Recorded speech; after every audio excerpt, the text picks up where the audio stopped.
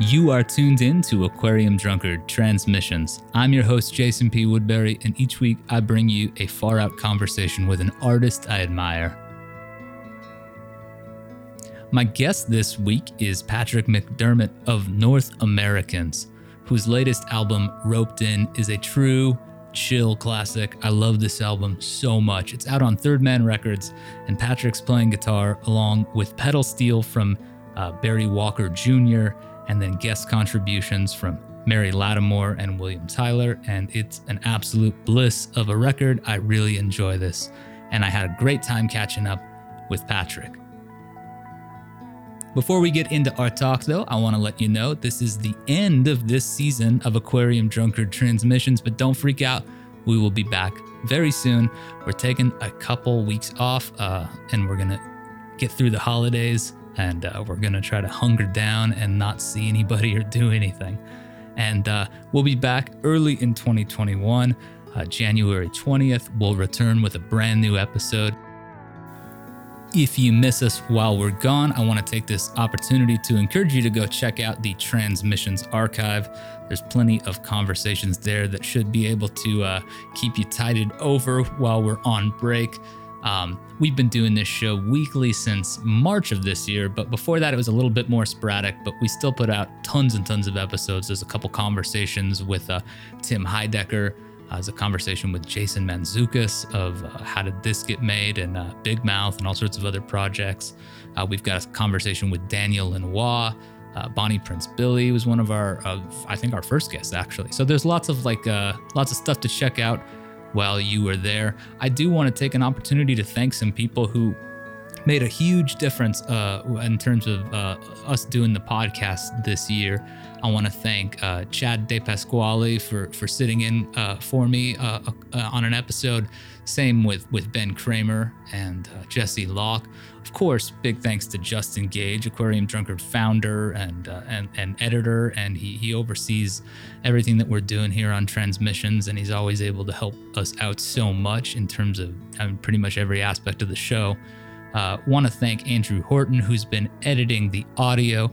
Want to thank all of our guests who have joined us this season. I feel like this show sort of became the thing that we wanted it to become this season, and that has a lot to do with you all for listening. So thank you so much for that. Check us out on Patreon. Check out our 2020 year in review on Aquarium Drunkard right now. We'll see you soon. Stay safe this holiday, and we'll be back early in January with more strange conversations for these strange times. So thanks so much. Here's my talk with Patrick of North Americans. Stay safe.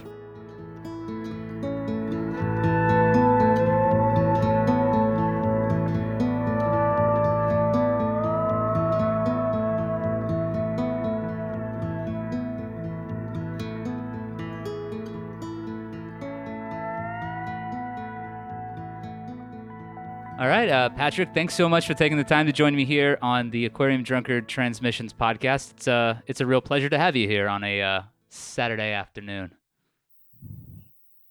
Yeah, thanks so much for having me. It's been, I've been such a fan of what you guys do, and you in particular for a long time. So it's a fun meeting of the minds. It's man, that's really kind of you to say, and I'm definitely a big fan of the work you've done as North Americans. I especially like this new one.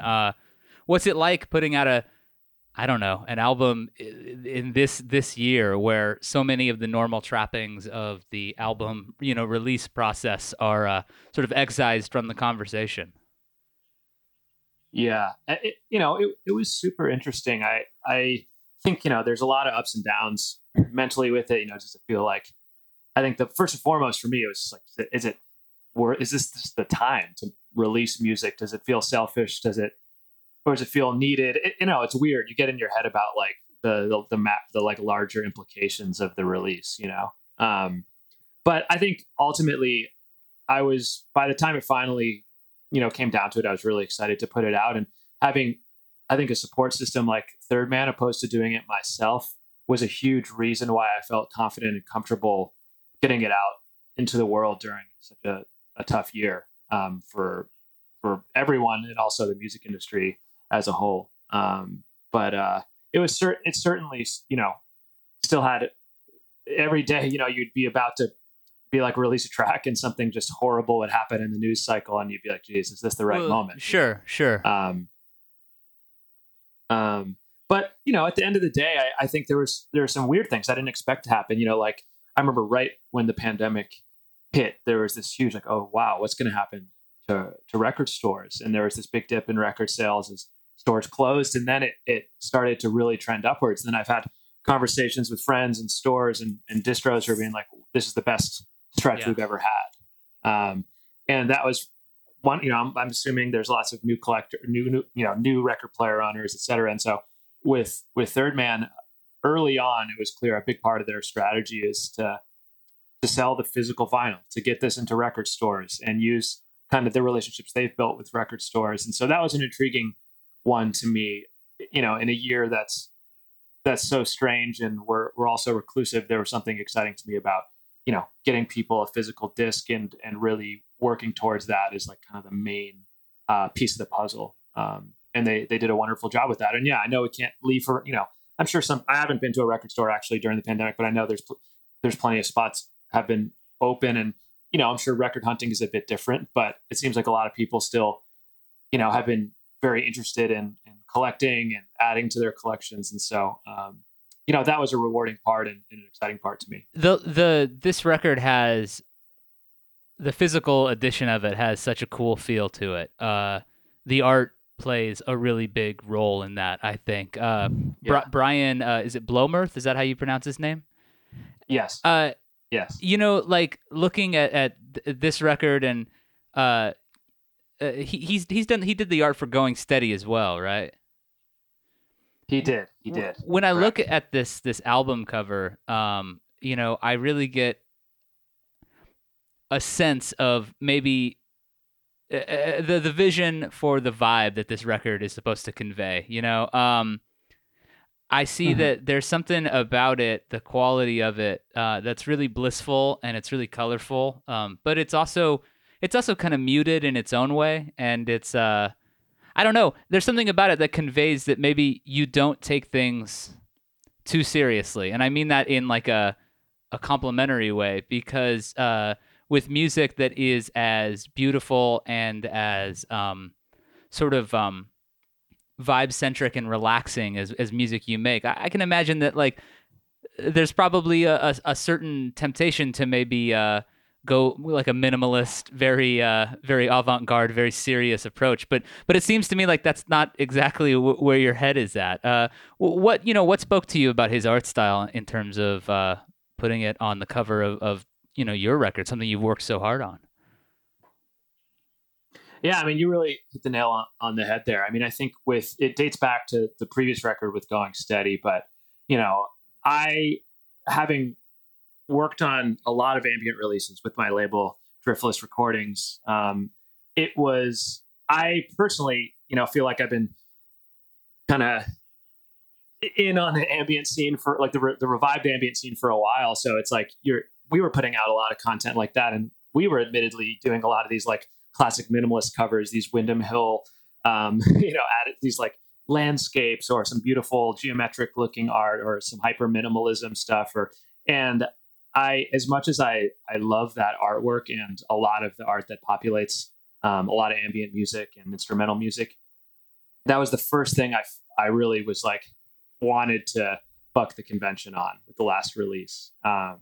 And Brian's art really, really spoke to me. And my favorite kind of left field version of this was I've always been in love with Michael Hurley's album art over the years. And so he was my first touchdown where I was like, this music to me, I mean, Michael Hurley has plenty of aspects of his career in writing are kind of in jest and have comedic elements and are more are less, self-serious, I guess, as you sort of put it. And so I definitely wanted to break free of those conventions. Like my ethos with the music I make is that it's pretty accessible. It's pretty simple at its core. And I didn't want it to feel like it was this, museum gallery art house type thing, even though I'm happy for it to be put alongside those records or considered to be part of that genre. But in reality, I said it to Third Man to the outset, like I've really tried to even just buck ambient as a term. Not just to be a contrarian, but I just didn't, I'd rather it be considered instrumental music or, cosmic Americana or, something that's not just ambient. Even as someone who has made more traditional ambient music in the past, I felt different, playing guitar and collaborating with people, which is such a big part of the project. And so I was definitely heavy-handedly trying to break free of that with the art. And Brian was such a willing partner. And all I do with him is give him some very loose references. And he has such a great sort of sense of world building on his own. And he just has done incredible work every time I've asked him. And it's always really been fitting. And, I really look to him as part of the project at this point. I don't think either release would have done nearly as well in the little micro communities that it has without his art attached to it. And I think a lot of people, it informs the listening to them. It's a world that they want to, engage with. And that's really exciting to me.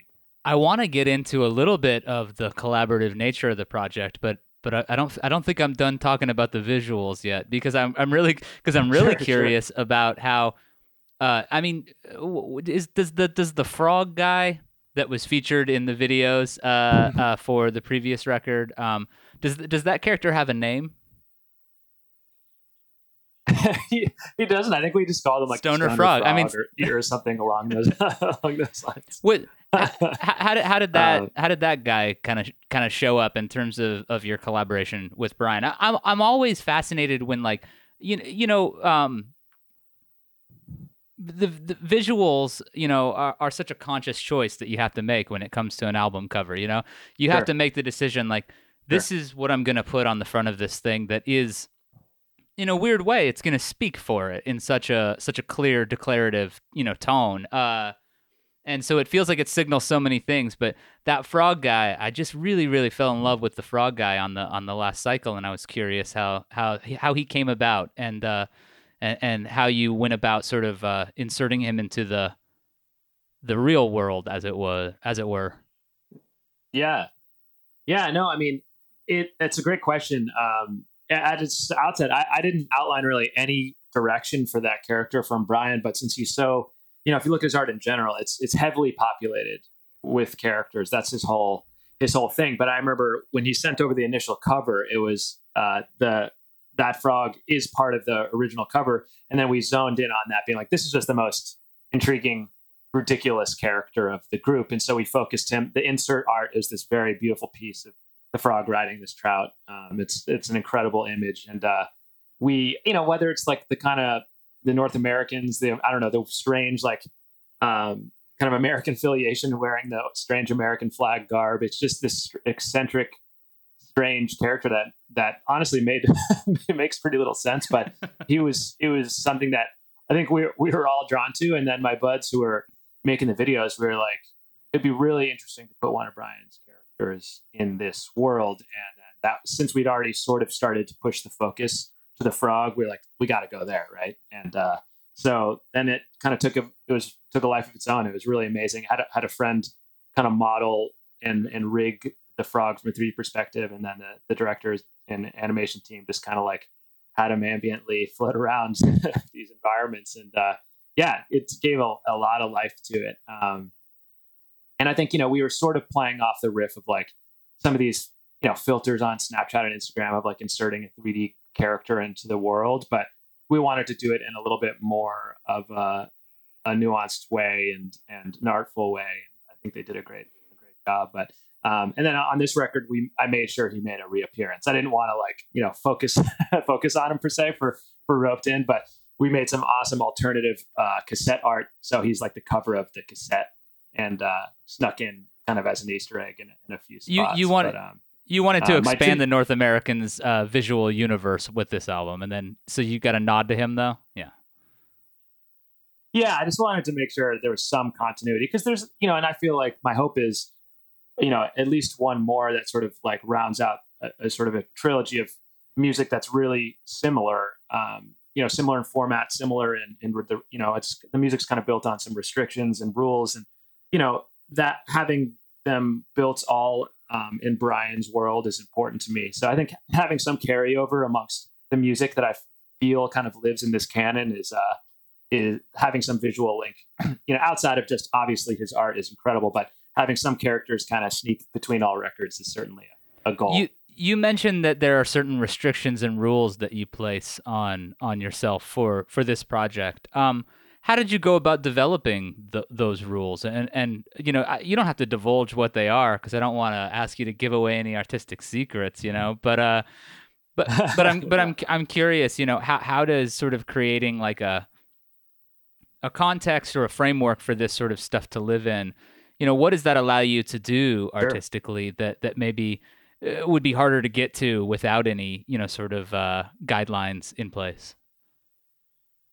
Sure. So it was kind of an interesting, like mini, like personal creative breakthrough, and it stemmed with, again, similarly to this sort of like obsession with breaking from the straightforward or the kind of topical ambient conventions. With Driftless, we had been doing these ambient compilations, which I loved, and it was basically a home for artists that might not normally make ambient music or release ambient music to kind of give them an avenue to put some stuff out. So like people like our friend Jack Tatum from Wild Nothing, just people that I knew that they tinkered on this stuff, but it wouldn't make their album per se, and so that was a great start. And then I started to be like, I want to push this in a different direction. And so we worked on an instrumental compilation, and I set some rules to that where it just has to be a single instrument performance, like no overdubs, no like heavy reverbs. I just would love a straightforward performance.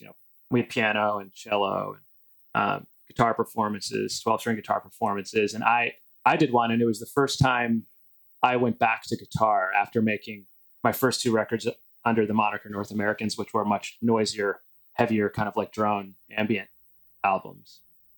And I started working on this little drone guitar piece, and I was like, wow, I love making these little guitar loops. It just really reminded me of why I liked playing guitar in the first place, and making that track for that compilation inspired me to be like, I want to explore this, more than just a single guitar take. But I wanted to explore it further, but still the simplicity and the restriction was born from that, like just one small little track on this instrumental compilation. So I started just writing a ton of those little kind of like the standard kind of like drone progressions you hear on both records. But I knew I wanted collaboration and another layer or two. And so for Going Steady, the kind of like framework was I was going to do a guitar drone and then a synthesizer drone, and then use a collaborator to fill out that third part. And on that record, that was mostly Hayden Pedigo, who is just an incredible guitar player and a great friend. And we put out 2 records of his on Driftless. And, he hadn't been to Los Angeles, just flew him up, stayed in my apartment, and we just like cranked away on what basically became that record, and then added some more friends and collaborators, just mostly selfishly, because I've just come to know some incredible people here in LA, and I just, it's hard to not want to just reach out and share a musical moment with them, even if it's so simple. And like Juliana Barwick has become a great friend. She came over. It's probably 45 minutes of laying down a simple synth overdub, but it adds a lot. And a big part of the spirit of the project is pushing for the performance to be pretty improvisational, and not overthought. And even from my perspective, like I tried to restrain any direction and also any like critical feedback. I didn't want to change the parts, even if it was like, there's definitely moments in the back of my mind was, I don't love this part so much, but I would just leave it. And then I learned and lived to grow to love that addition. But that was an important part of the spirit to me of just, I chose that person and I wanted their creative freedom to sort of be on display, and it always worked. You know, it was really a wonderful, fun part of the process. And for me, it took, you know, you can go crazy micromanaging every decision, and of course, you can spend infinite time tweaking and altering music, especially when we can make it at home on our, you know, on our little MacBooks and just tweak away forever. And I wanted the exact opposite of that, to capture a more direct performance, and that extended to Roped In. And then this time the collaborator was Barry Walker, this just truly special pedal steel player and guitar player and vocalist, and you know, makes incredible music in his own right. But we had also put out a record of his on Driftless, and I had just become really interested in his style of pedal steel. I was blown away how unique he made the instrument sound without drenching it in reverb, like which I find to be the more classic use of pedal steel as an ambient. Well, sure. You know, it's got infinite sustain. So, you know, let's make it this beautiful kind of just endless soundscape device. And so Barry tends to not do that. And so it felt like the perfect match where I really like, I try to almost use no reverbs in the mixing phase. It's like Joel and anyone who's collaborated with me is pushing me to do more and more. And I like always just want it to be just what was recorded. And we, for the most part, stay in that lane. And yeah, so those kind of simple collaborative rules of just not trying to overstep. Like I had some little ideas for Barry here and there, but there was no, you know, we never edited the track down. We never changed the take. It was just what came out of his head and went onto the steel and went onto the recording was what we stuck with. And it's crazy. We weren't in the same room or anything, but it worked out really swimmingly to my ear. It really feels like, you know, it's funny, like listening to it after making it, but also taking these long periods of time between listens. You know, it feels like a pretty organic collaboration to me. And it's almost strange thinking back that we did this separate. Yeah, you wouldn't think that at all listening to it, you know, because it doesn't feel like a prescribed thing that you wrote out and sent to him, you know, and sort of like, this is what it you know, it feels generative and it feels kind of in the moment. You've got on this record as well, Mary Lattimore and William Tyler, both of whom have contributed like theme music to this podcast at various points. So we're big fans, obviously. You know, and then you've already mentioned Juliana, you know, Barwick. You had Meg Duffy on the previous one. Yeah. What do you look for in a collaborator when you're thinking about this project? You know, and I don't mean to be like overly romanticized about it, but a lot of it is just the friendship aspect of things. Obviously these people are incredible players and capable players. So of course that was the bar is already there. Like these are incredible musicians. So it was so easy then to just be like people that I'm already, you know, chatting with and are part of my life and really interesting to me as humans made it just that much easier opposed to like kind of reaching out. I've certainly done this in the past, but the kind of like cold email, try to find someone down that you've never met, you've never, you know, hung with, and just hoping that they provide you a little overdub or whatever, you know, that was less appealing to me. You know, with William and Mary in particular on this one, I will say, like with the nylon string guitar, like that was a choice at the outside of the record was I wanted to play on a nylon string opposed to steel string, just because the rules were similar. I just wanted to change the instrumentation a little, you know.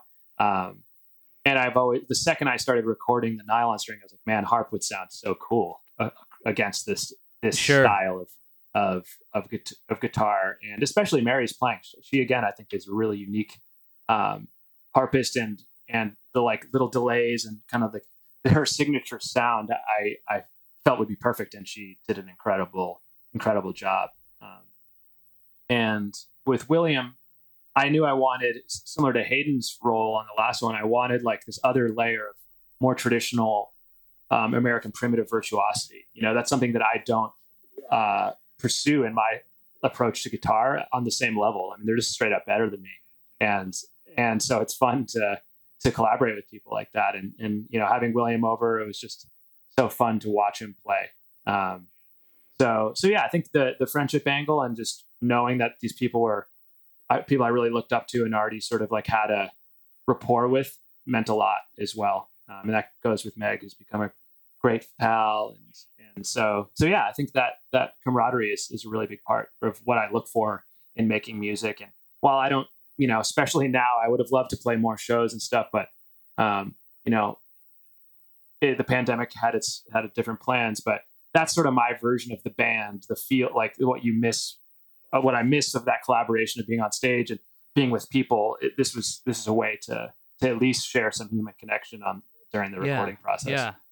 What was the first stuff that made you want to play guitar, Patrick? Early on, what was the stuff that sort of turned you on to the instrument?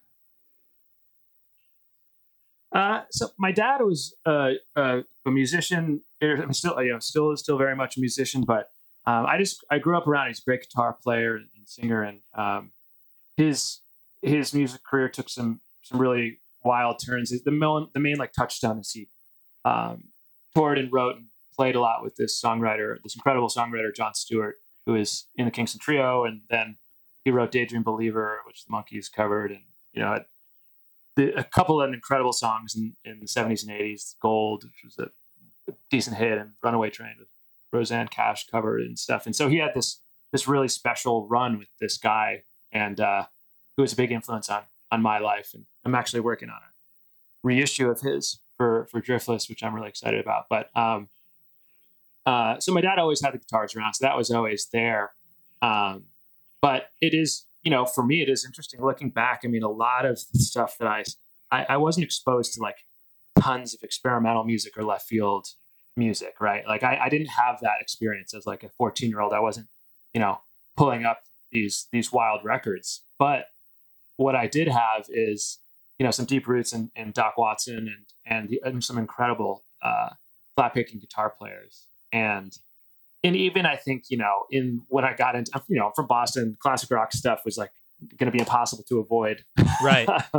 I still leaned towards the guitar players, and me and my brother always had these like funny interests. We were just like a lot of New Englanders. We were big into the jam band stuff and weirdly into the ridiculous guitar player, like kind of triumvirates of like Eric Johnson and Steve Vai and Joe Satriani, and these kind of like the virtuosity thing. I was still some G3 stuff at a young age, and G3, gotta love it. We always the DVDs, and it was just like it's a strange era, but we always gravitated towards it. And then like my brother got into like the Chapman stick, this like very weird instrumental instrument, and all sorts of. We were just kind of that like jam music that was influenced by kind of folk bluegrass. It was the stuff that I sort of was connected to. And then by the time I was a little older and, I found the music that I truly, probably was craving at that time, but whether it's just like, the Fahey's to like a lot of the contemporary, Lauren Connors or Emerson Anderson, a lot of the guitar players I love so much now. It took me some time to still find that stuff, but I think that was always seeking that out. And even for me, I got into like, it's like the early YouTube like virtuosic guys, Don Ross and Andy McKee, and these kind of like very virtuosic instrumental guitar players. And it was, I still look back on that era fondly, and but I think that's what I felt comfortable with my guitar playing style, which was like a bit more open tunings. And I think it laid a level of foundational like respect for the instrument and stuff. But then by the time I was making weirder music, I was still composing a lot of it on guitar. Like a lot of the early records I made that sound like kind of just like drone heavy synth, I was still like starting with guitar and kind of destroying it or messing with the audio and stuff. And so it's always been the core instrument that I've had the most interest in. But I think like a lot of guitar players, I've heard this, read this. I just started, when I picked it up, I just hated how it sounds. I hated how I played it. I felt so redundant. My skill set felt limiting. And so I think I ran from it for a long time, 10 years. I would still pick it up, but I just didn't connect with it in the same way. And it was, whether it was instrumental comp or just finding some tunings I liked better or finding music that was inspiring me more, it just I got back into it, and now I can't imagine, not having this revival with the instrument. So I also think that when I think back on this, I can like picture these like mediocre South by shows I was playing with like a laptop, and I was realizing like the noise music stuff that I loved so much, I hated the live performance aspect, and I couldn't get the set to a place that I liked it. And so I was like, all right, I have to play something again. I can't use this computer. Sure. Yeah. And, so that forced the issue. And then I think I did find like my own little personal sort of renaissance with the instrument. You kind of have already referenced like American primitive guitar and stuff. There was a point where you felt like you sort of, did that point you in directions that you hadn't really considered? And what was some of the stuff that led you into that genre? Yeah, I mean, I think, probably just Leo Kottke in the first place. He was probably the first guitar player that I really, really connected with. I saw him in San Francisco, and I was going to school up there, and it was such an incredible show. And I think that kind of started me on my journey. More standard, Fahey Kottke stuff, and then like some instrumental scores, Neil Young's Dead Man score. And even, I think, Neil was always my benchmark for guitar playing. And, whether he still, to me, whether it was on songs that still had lyrics, like guitar was so central. And that sort of world that was on the edge of classic rock was still kind of like where my entry point might have been. Kottke kind of fits into there, right? Because it's like he was a dude who had some like rock FM, hits even, so totally. You got that, and then, even stuff where he sings sometimes. I know not everybody likes his voice. I like it quite a bit. But yeah, I know what you mean. Yeah. And then I'd say, there's another version of it when I fell in love with Robbie Basho. Yeah. And that was really big. And then honestly, like I think I was at the right age and the right time. I was living in New York and around kind of the sort of indie renaissance. And so I just looked to a lot of the contemporary people. I mean, William, Marissa Anderson. I mean, I probably have more listens on the contemporary players than I do on the classic ones. Yeah. Outside of a few. And that was just my experience with it. They're definitely, Hayden really helped me find sort of my sweet spot with it. Like this, probably my most listened to kind of like record that is the most important guitar playing influence for me is this Papa M record, Live from the Shark Cage.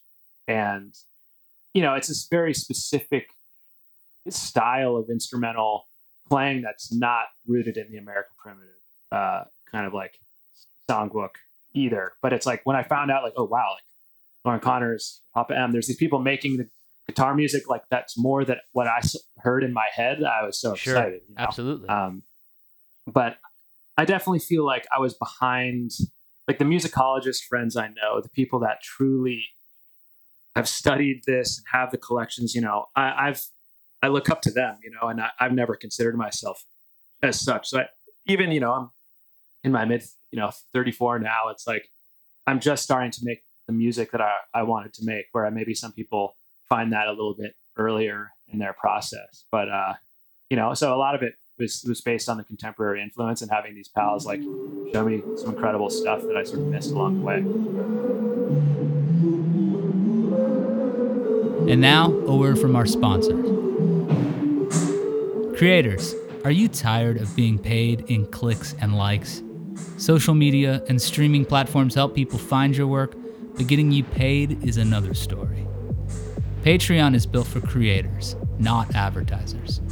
Using it, you can develop a sustainable income source by offering a recurring membership to your fans. In turn, they'll get access to your exclusive community, premium content, and a chance to become active participants in the work they love. The creative system is broken. Sign up on patreon.com now. That's patreon.com and start building the steady income stream you deserve. And now, back to Transmissions.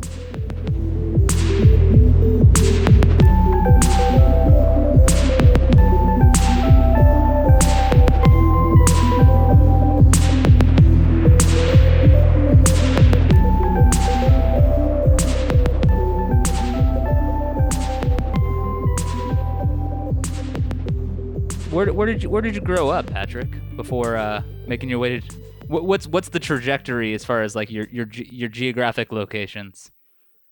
Yeah. So I was born in Washington D.C. and lived there till about sixth grade, and then we moved to Boston. So I think when people ask the question, my high school years were in Boston, middle school and high school, and so that was the formative place. And I went to school in Vermont, University of Vermont, which was again a really wonderful formative place as well musically, and it there's aspects of the community I sort of lamented at the time, and it's hard for me to even some people are better than others, I guess, like remembering their mindset. Like I struggle to like really even know what I was searching for when I was 19 or whatever. But I remember it when I look back on Burlington. I mostly remember that I could walk into the like, this place, Manhattan Pizza, like generic little shitty bar venue.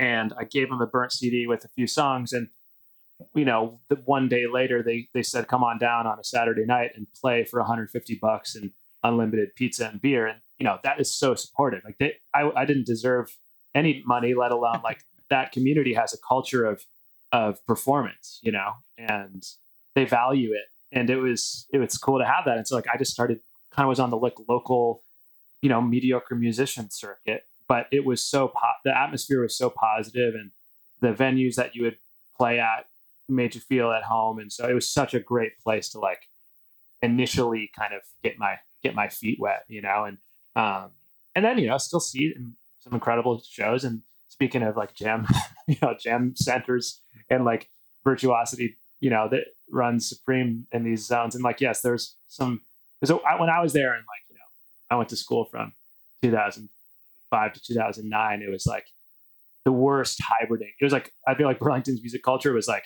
we have to mix like electronic music with jam music and like reggae or whatever. And so it was like this bad amalgamation of stuff, but then there were still some incredible aspects like this. There's this one night called Honky Tonk Tuesday at the Radio Bean, which is still an incredible venue, like kind of the left of center venue in Burlington. And every Tuesday, just these truly, truly great set of musicians was kind of the core band, and they play just kind of the country songbook. And I've always been huge, classic country music fan, and they would just do it so well. And you're in a room of, I think the cap in there must be 35 people. It was just a small little side bar type thing.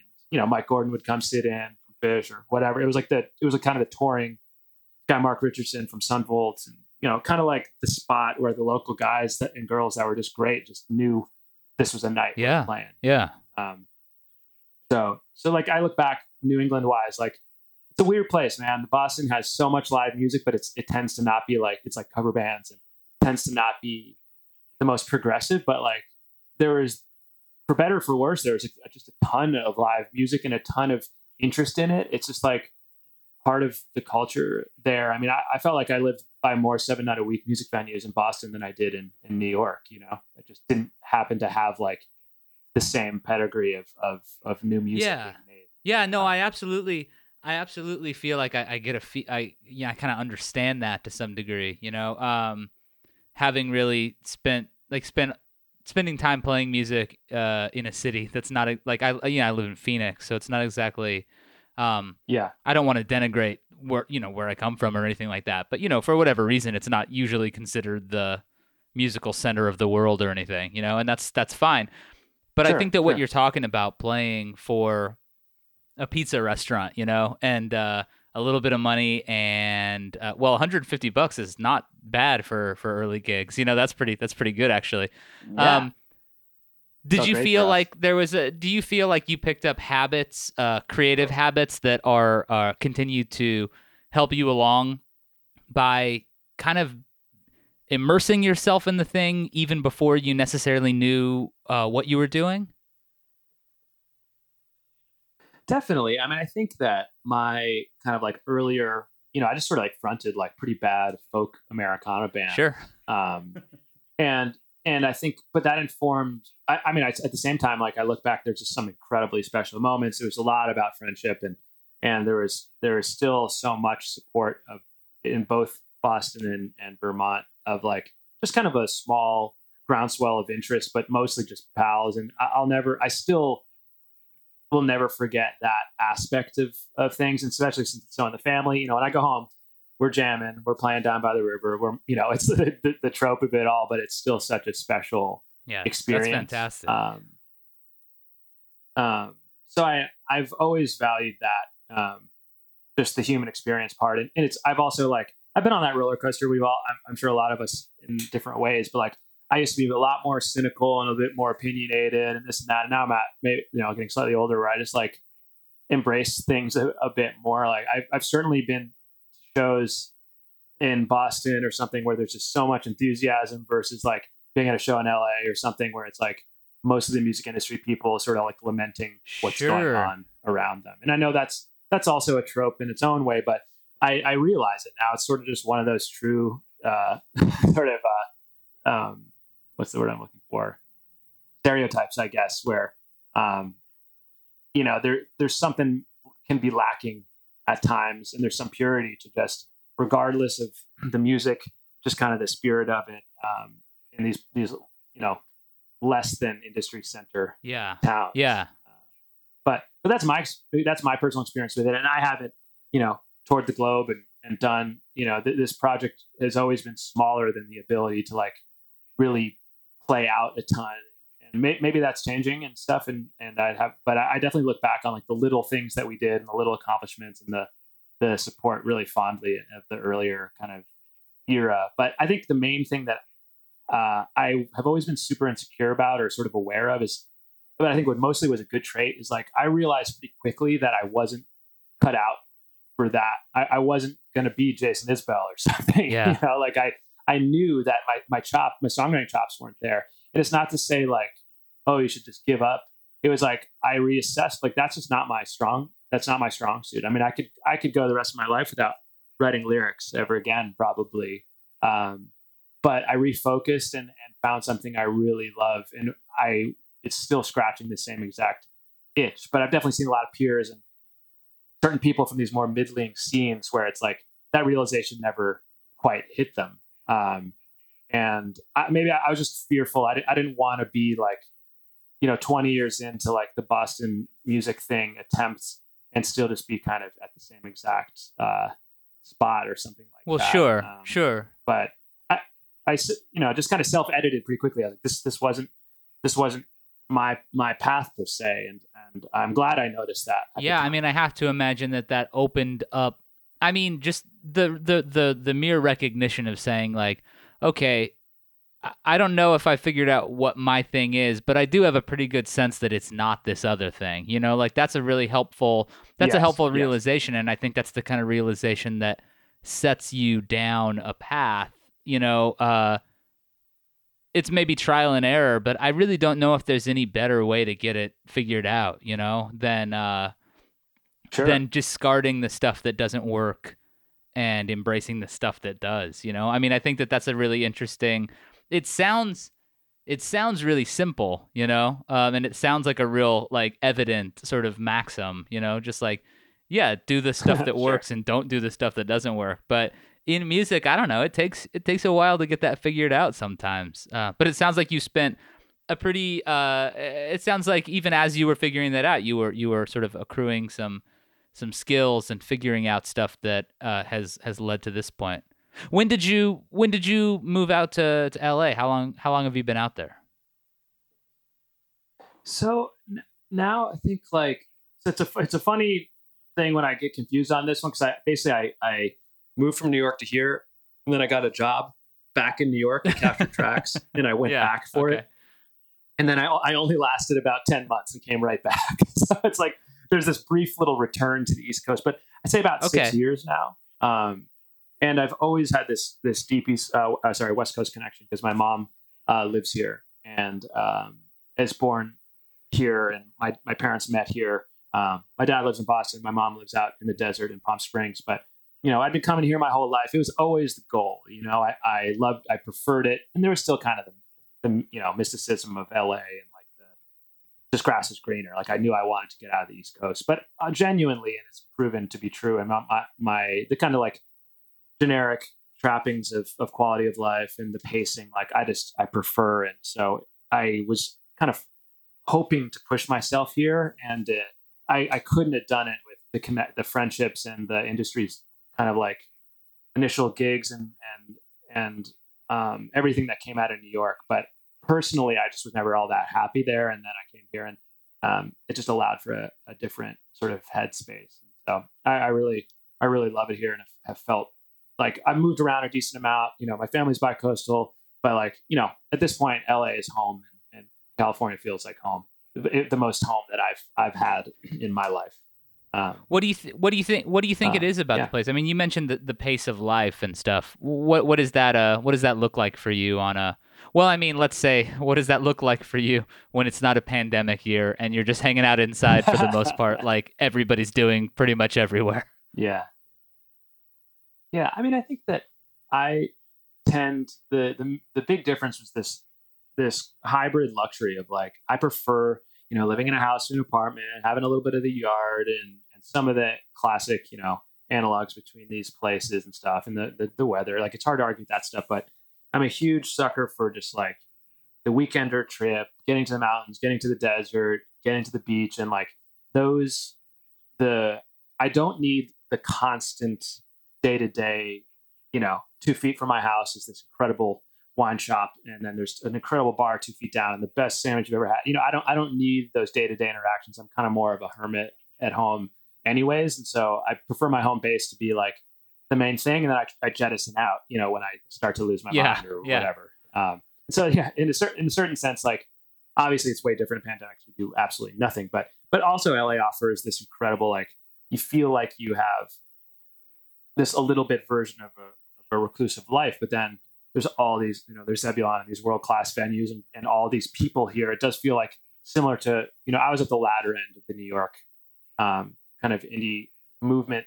And so I was never truly a part of it. I was there in like, you know, 2010, 11. Like people tell the true stories of like the heyday of early Williamsburg or something like that. Like I was not part of that. But when I got here, it did feel like there was a groundswell of a lot of like-minded folks living here. And I know it's, you know, it's crazy now how even in the short time I've been here, you see the prices go up, and I feel like I've gotten lucky with housing, and I've been in good situations. And I feel like that's with these cities. It's kind of like you kind of have to get lucky or know some one where you land in an affordable situation. But I think there's this really nice mixture of being able to access the culture and community you want, but also still having this smaller town feel. It's a weird, considering, you know, when you calculate the sprawl, it's just like 20 million person place. But it just, I live on this little residential street, and it just feels like our own little neck of the woods, you know? Yeah, absolutely. What has the pandemic afforded you the opportunity to, or if anything, you know, has being stuck at home offered you the chance to get into or dig into things that maybe you had been meaning to get around to? That's one of the things that the more I talk with people, the more I think about how this year has afforded everybody, well, and not everybody, a lot of people haven't been able to hit pause at all because they are stuck, you know, struggling to get through this. But you know, has there been some time at home where you've been able to explore interests that maybe you had been meaning to get around to? You know, I feel like I'm kind of on like the opposite end of that spectrum. I've mostly just been like trying to keep my head up and like obliterating my brain. To Yeah, no, I mean, I get that too, for sure. But mostly I feel like I'm extreme hobbyist, and I have a lot of side interests. So I already felt like really prepared there. Like my day job is in video games. I'm a huge, you know, gamer in general, so that's an easy thing to burn time on. But you know, I wish I could have been composing more and making more music, but also more so than the pandemic. I think it's what I struggle with is like I had this record done and I have a whole other project like kind of like 75% done, and more so I feel stymied by that. I'm like, wait, why am I making more stuff when I like have like 18 months of stuff to put out?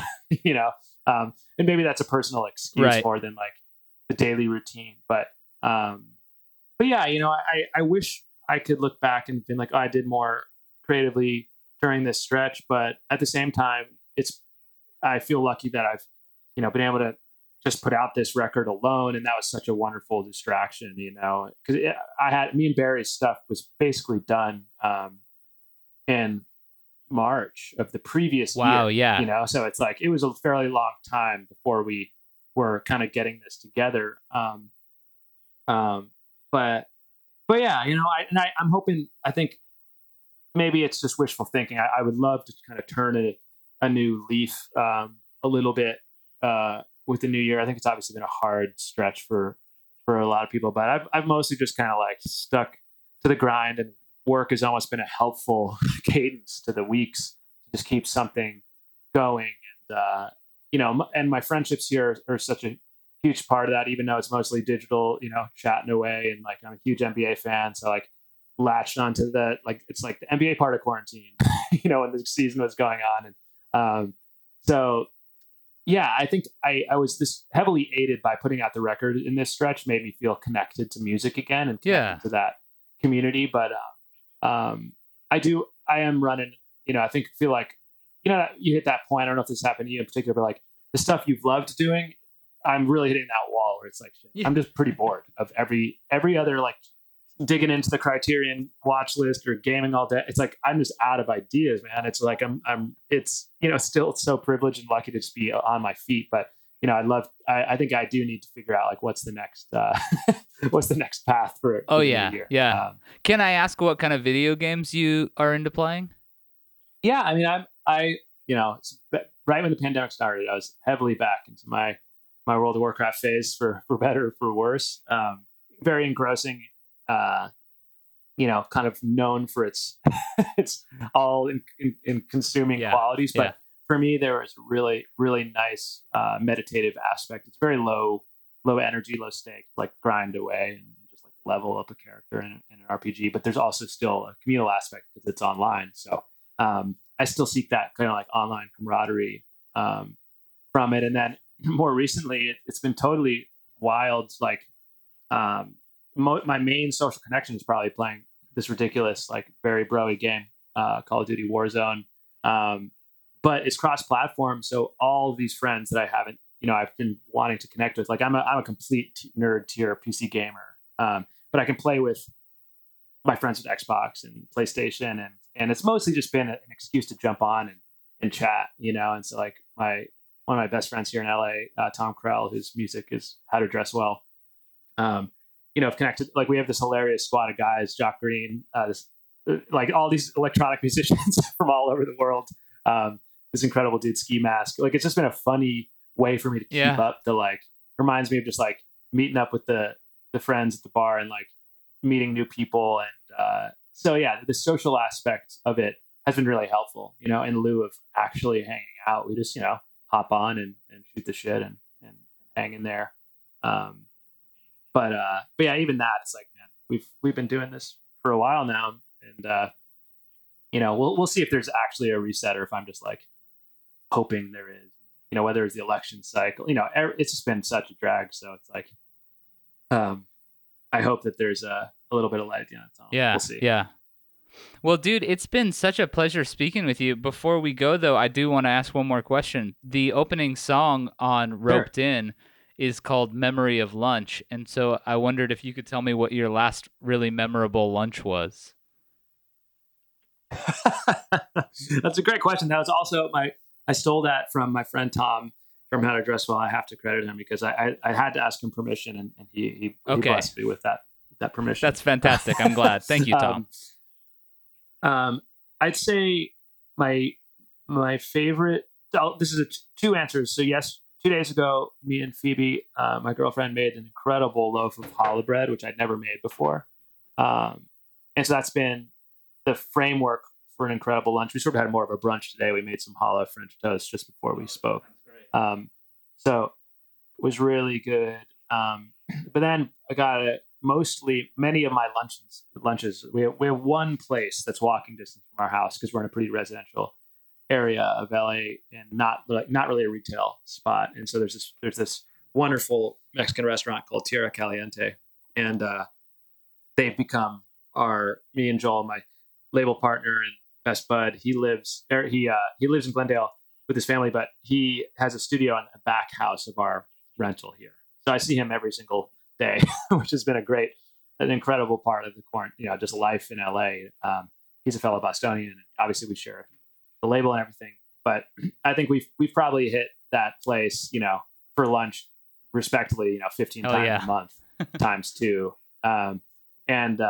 So just, the constant, they're kind of this Guisado style stewed meats, kind of regional Mexican cuisine that there's a few other spots in LA that I know are super famous for it, but these just beautiful like birrias and different kind of slightly less standard meats that are stewed and they're just so flavorful and good. So constant, it's like each week it's like, well, which iteration of their approach do I go?